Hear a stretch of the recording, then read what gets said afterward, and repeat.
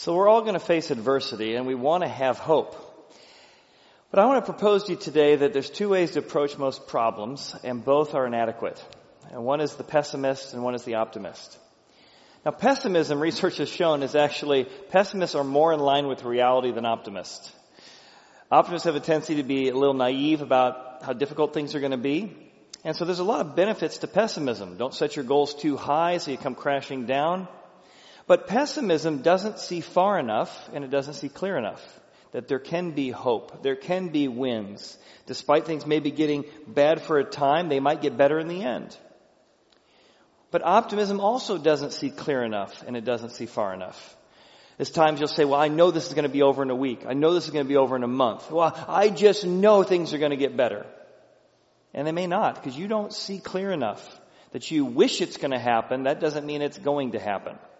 On the other hand, it doesn't see far enough. Because sometimes winning out in the end doesn't mean it's not going to get difficult for the next couple weeks, months, or even years.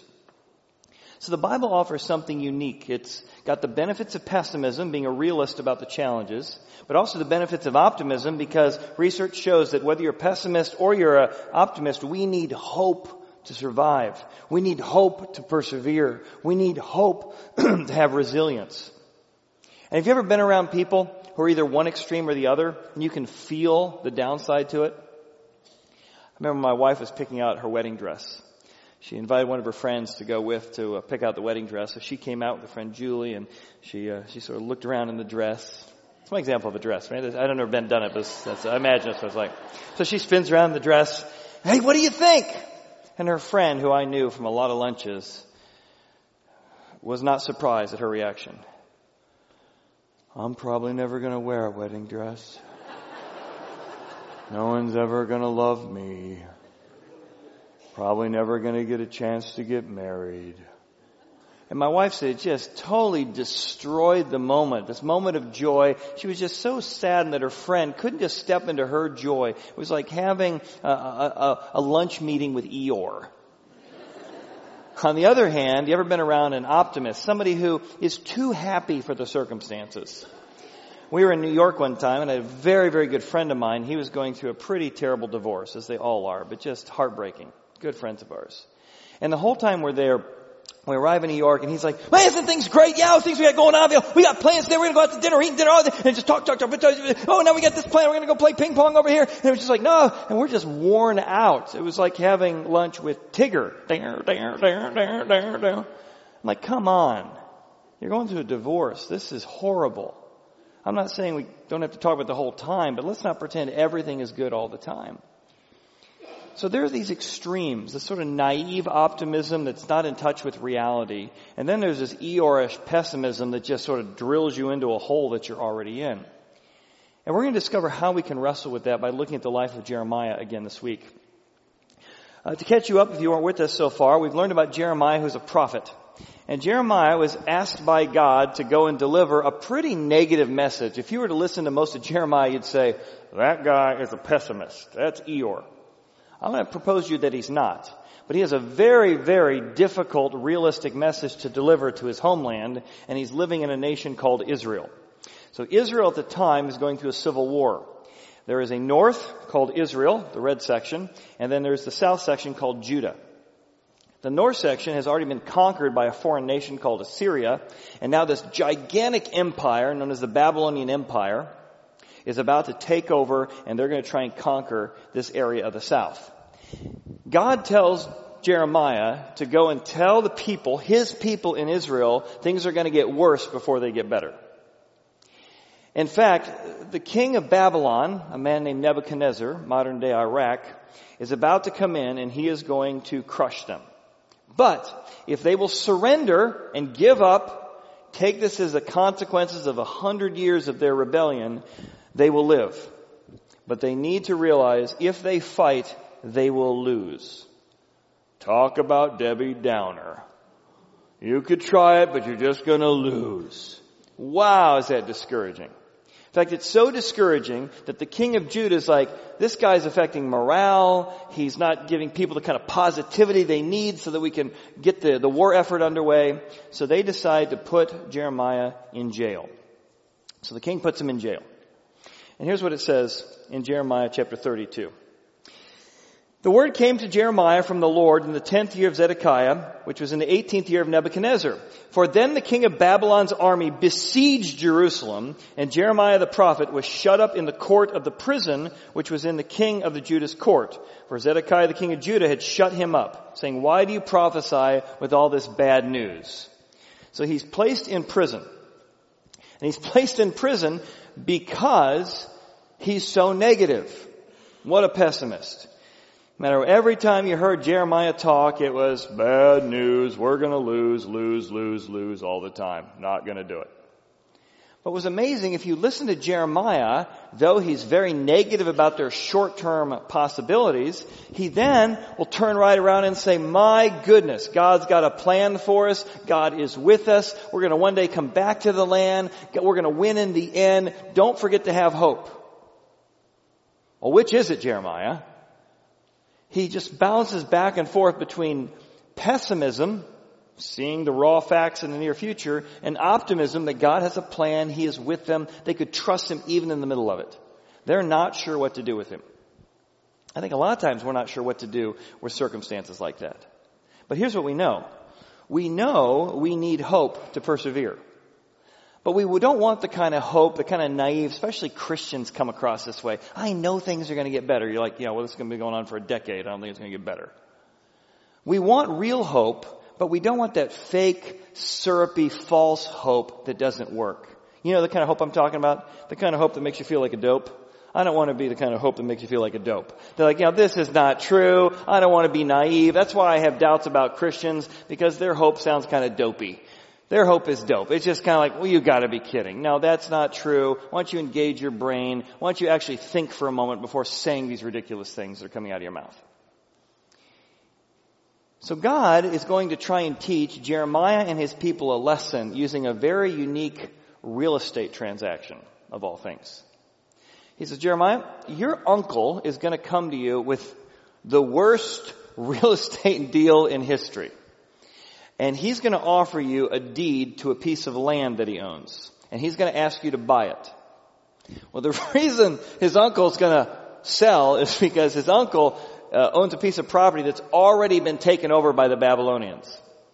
Sure, I got a great land deal for you. It's a really great property. Sure, it's just occupied by enemy forces. And he says, Jeremiah, I want you to buy that piece of land. The worst real estate deal in history. Here's how he says it. The word of the Lord came to me saying, behold, Hamliel, the son of Shamuel, your uncle, will come to you saying, buy my field, which is in this field. For the right of redemption, you buy it. And sure enough, my uncle's son came to me in the court, offered this to me. He said, please buy my field. So I knew it was from God. So I bought the field and the son of my uncle, and I weighed out 10 shekels of silver. So he buys this. What does this have to do with what we're going through? He then says, Jeremiah, this piece of land that seems worthless, there's no way you're ever going to return, you're conquered, people don't get returned to their lands. I am going to bring you back to this land. So I want you to take this deed, I want you to roll it up, and I want you to put it into an earthen vessel, a piece of pottery. Because you're not going to need it for a long time, but my promises are true. I'm going to get you through this. My promises are true. I'm going to bring my people back to the land. And I want you, while you're going through this difficult time, to hold on to the deed, hold on to the promise that I will return you and we will win in the end. So that's the story from Jeremiah. Now from that, we're going to look at two lessons. Because you see, he's both not an optimist, but he has a lot of hope, but he's not a pessimist, but he has a lot of realism. So we're going to look at both of those. Let's start by looking at the pessimistic side. Pessimism doesn't see far enough or clear enough. It doesn't see far enough because it just sees immediately things are bad and they're going to get bad. And what happens is it sees the raw facts. This is one of the benefits of being a pessimist, actually, is pessimists have a tendency to see the facts better than optimists. The problem is when that cynical doubt comes in, the kind of cynical doubt where you see through everything, you doubt everything, I'm not going to be fooled by anything. You filter out gratitude and real hope because you don't want to be bamboozled by false hope. And doubt has this tendency, especially cynical doubt, to magnify things. I mean, it's bad enough that you're going through a difficult health crisis. When doubt hits in, I doubt God is with me, I doubt any good can come out of this, it even gets bigger. It's even more to handle. And all of a sudden those facts turn into fears. And now you're wrestling with not only the facts of your situation, but all the fears of your situation. And now a bad situation is even bigger because you filtered out all the good in it and magnified all the bad. There was a Navy admiral by the name of James Stockdale. You may recognize him. He was the running mate of Ross Perot. Say you're talking about difference, I'm talking about deficit. Say you're talking about difference, I'm talking about deficit. This is my running mate. Now, if you remember Stockdale, he's really known for one bad quote. He got up there in the vice president debate and said, "Who am I and why am I here?" Which is very unfortunate because this guy was an incredible patriot. In fact, psychologists have named a term after him called Stockdale paradox. And it's how to endure difficulty.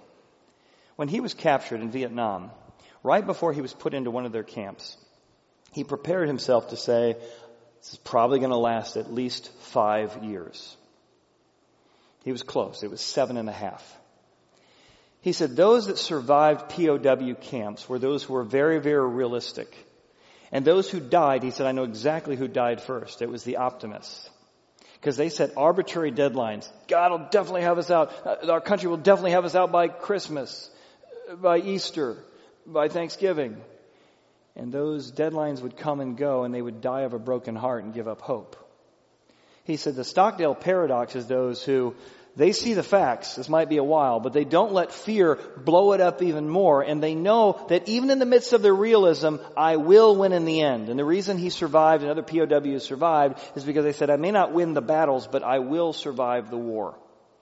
He came against the fact that doubt doesn't see clear enough, I will eventually win, or far enough, I can persevere the circumstance. Now, there's 3 ways that doubt really begins to magnify problems and make things worse. One of them is that things get very personal. It's not just that I'm sick. It's not just that my kids aren't talking to me. It's not just that I can't see my grandkids. It's not just that my best friend betrayed me. All of a sudden, doubt magnifies it and we think everything is personal. Life's out to get me. Bang. It's not bang, it's me.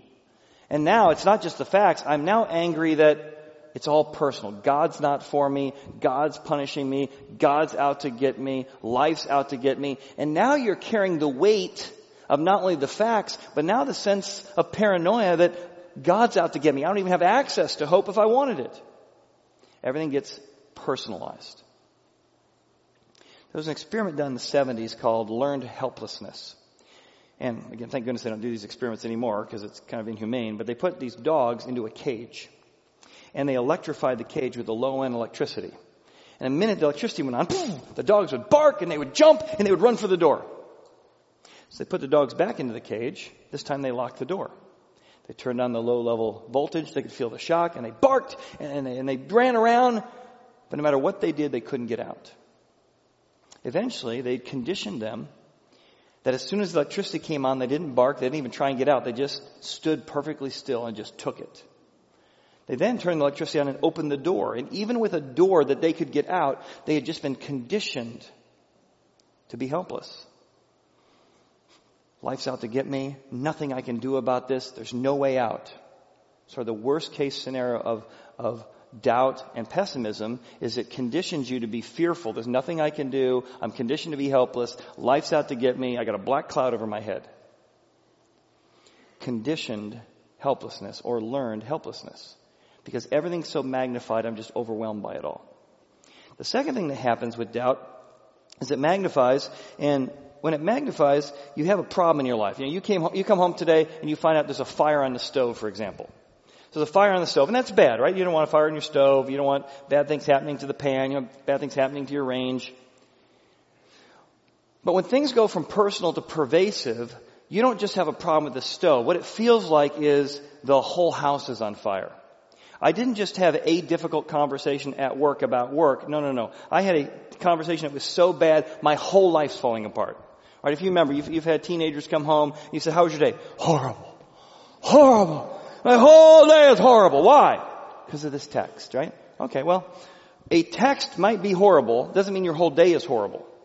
And here's how doubt magnifies everything. Because now every little problem just spews and contaminates into everything. You can't even imagine how anything could be good, how any good could come out of it, because it's all devastated. Jeremiah is feeling that way toward God. He turns to him and he's like, God, do you see what's going on here? Look! The siege mounds! They have come to the city to take it. The city has been given into the hand of the Chaldeans to fight against it because of the sword and the famine and the pestilence. What you have spoken has happened. You see it? You've said to me, O Lord God, buy this field, and the field's been taken over for money. I wasted that money, and you told me to get witnesses, and now it's all given over, even the surrounding area, into the hands of the Chaldeans. What am I supposed to do about this? Then the third stage of doubt is it not only magnifies things that feel personal and that feel pervasive, but in general, when your brain's kind of functioning right, psychologically, biologically, you got enough dopamine and you're handling stress, in general, you know life has an eraser.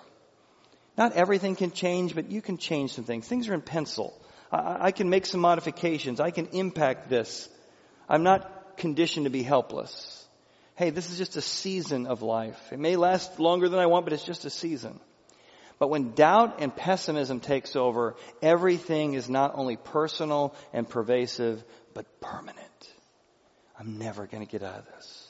I'm never going to walk again. Our marriage is never going to be happy again. Our kids are never going to talk to us again. I can never survive if this doesn't change. And that permanence magnifies the facts that are already bad.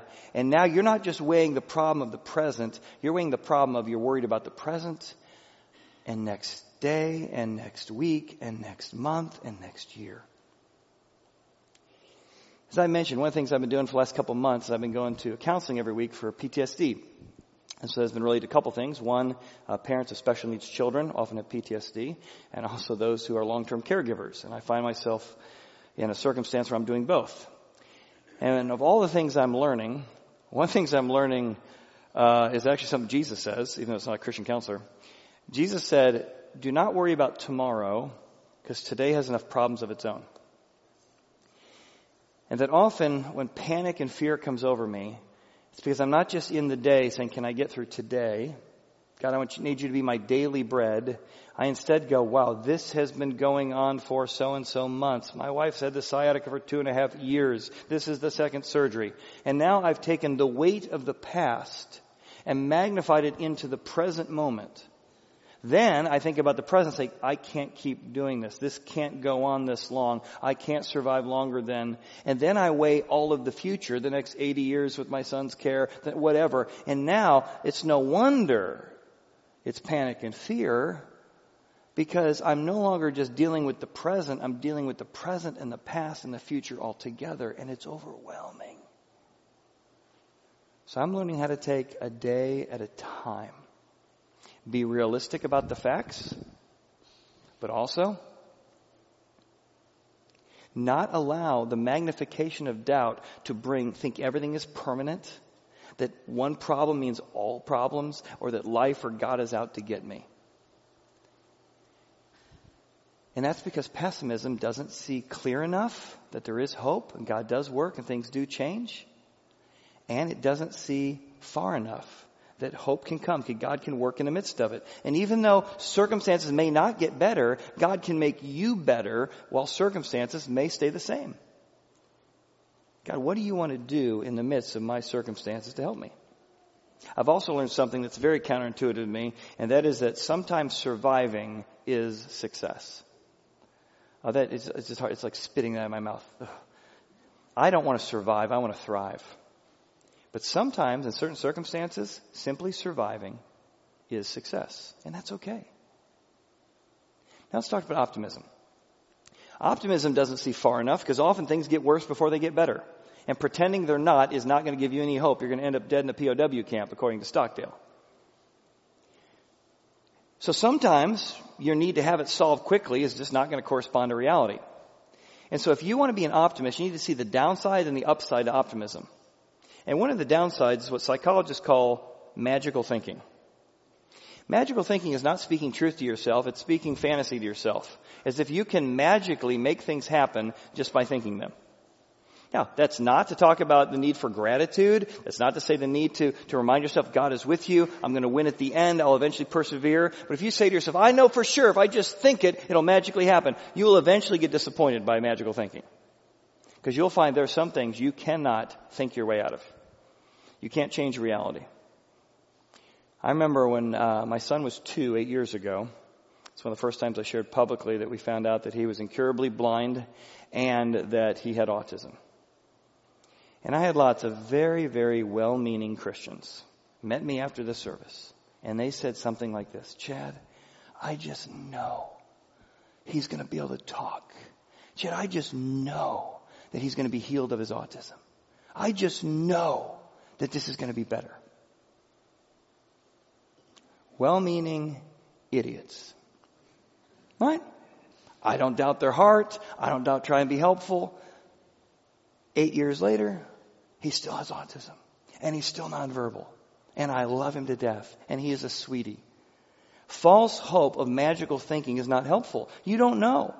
Now you can say, here's what I know. God is going to be with you no matter what. Here's what I know. What's a surprise to you is not a surprise to God. Here's what I know. God is going to use you in His life. And God's going to develop things in you that you couldn't have imagined. And God's going to make you into the best version of yourself if you trust Him. And God's going to use you to learn things you've never learned before. They're going to be incredible. That would have been true. So be very careful. Sometimes when we're well-meaning, we give false hope. And false hope isn't helpful. Because, like Stockdale paradox, you come crashing down at the end. Now, here's some hope that Jeremiah gives the people in the middle of bad news about about the Babylonians. He says, "Ah, Lord God, behold, you made the heavens and earth by your great power and outstretched arm." God, you are powerful, even when it feels like you've left a building. There's nothing too difficult for you. You show loving kindness to thousands and repay the iniquity of others. You're the great and the mighty God whose name is the Lord of hosts. You are great in counsel and mighty in work, and your eyes are open to all the ways of the sons of man to give everyone account to what they have done. He just meditates on truth. You are with me. Even though it feels like you've left the building, you're still on the throne. I don't know how you're going to work, but I know you have the power to work. He begins to hold on to those promises even when he's not sure how they're going to play out. And that's the second part. If you're an optimist, often as an optimist, we need to learn how to put our deed in the jar. We got some good news, we got some promises, but we don't realize they're going to have to be stuck in an earthen jar. It might be 30, 40, 50 years before the full expression of that comes true. Some of us have aging parents or conditions that this side of heaven you may not see your body fully restored. The promise of the Bible is that you can know God will come through His promises. Often in this life, but if not, always in the next. And that can be the constant sense of real hope you have even as you face circumstances that some which are changeable, some which are not. But you put your deed in the jar. You say, I'm going to hold on to this promise. God is with me. I'm going to hold on to my promise that God is going to restore, that God's going to hold evil to account eventually, that God's going to reward me for doing the right thing at the right time, if not immediately, but in the future. And so you put your deed in the jar. You hold on to these promises, even when it feels like they're a little bit in the distance. And then while you're going through this difficulty, you constantly fill your tank with truth. See, our hearts need hope and gratitude to survive. And so while you're going through the challenges, you don't just say, well, one day I'll die, 80 years from now, then it'll be fine. All right, that's not quite enough. It's even in the meantime, I got to pour constant truth into my life. Because remember, doubt wants to magnify fears in your life. It's going to pour fear over and over and over. So I'm going to have to combat that fear by constantly pouring truth into me. I feel like it's never going to get better. It might. Things aren't permanent. Life changes. I don't control the future. Oh my gosh, life's out to get me. No. Stuff happens to other people all the time. It's not personal. It's just difficult. And I combat these lies. It's not pervasive. It's not everything's bad. Just these big chunks are bad. It's not just that it's permanent. No. There's still some aspects of my life I can control and I can influence. And so you continue to come against these lies and these fears by dumping truth into your life. And I think that's what Jeremiah is doing here in that verse I read. God, you're still all powerful. You're still in the midst of this. You're still working here. I'm still trusting you. In fact, he goes on and says this. The Lord God of Israel, concerning the city of which you say, it shall be delivered into the hand of the king of Babylon by the sword, by famine, and by pestilence. So again, bad news is coming in the short term. However, God says, behold, I will gather them out of all the countries I have driven them. So after you get scattered, after you get taken away and deported to Babylon, I want you to know I'm still with you. I still have promises for you, and I still have a future for you. They will be brought back to safety, and I will be their people, and they will be my God, and I will give them one heart and one way that they may fear me forever. Which is the word fear, there's like a sense of awe of me forever. For the good of them and their children after them. I'm for your good. I'm not your enemy.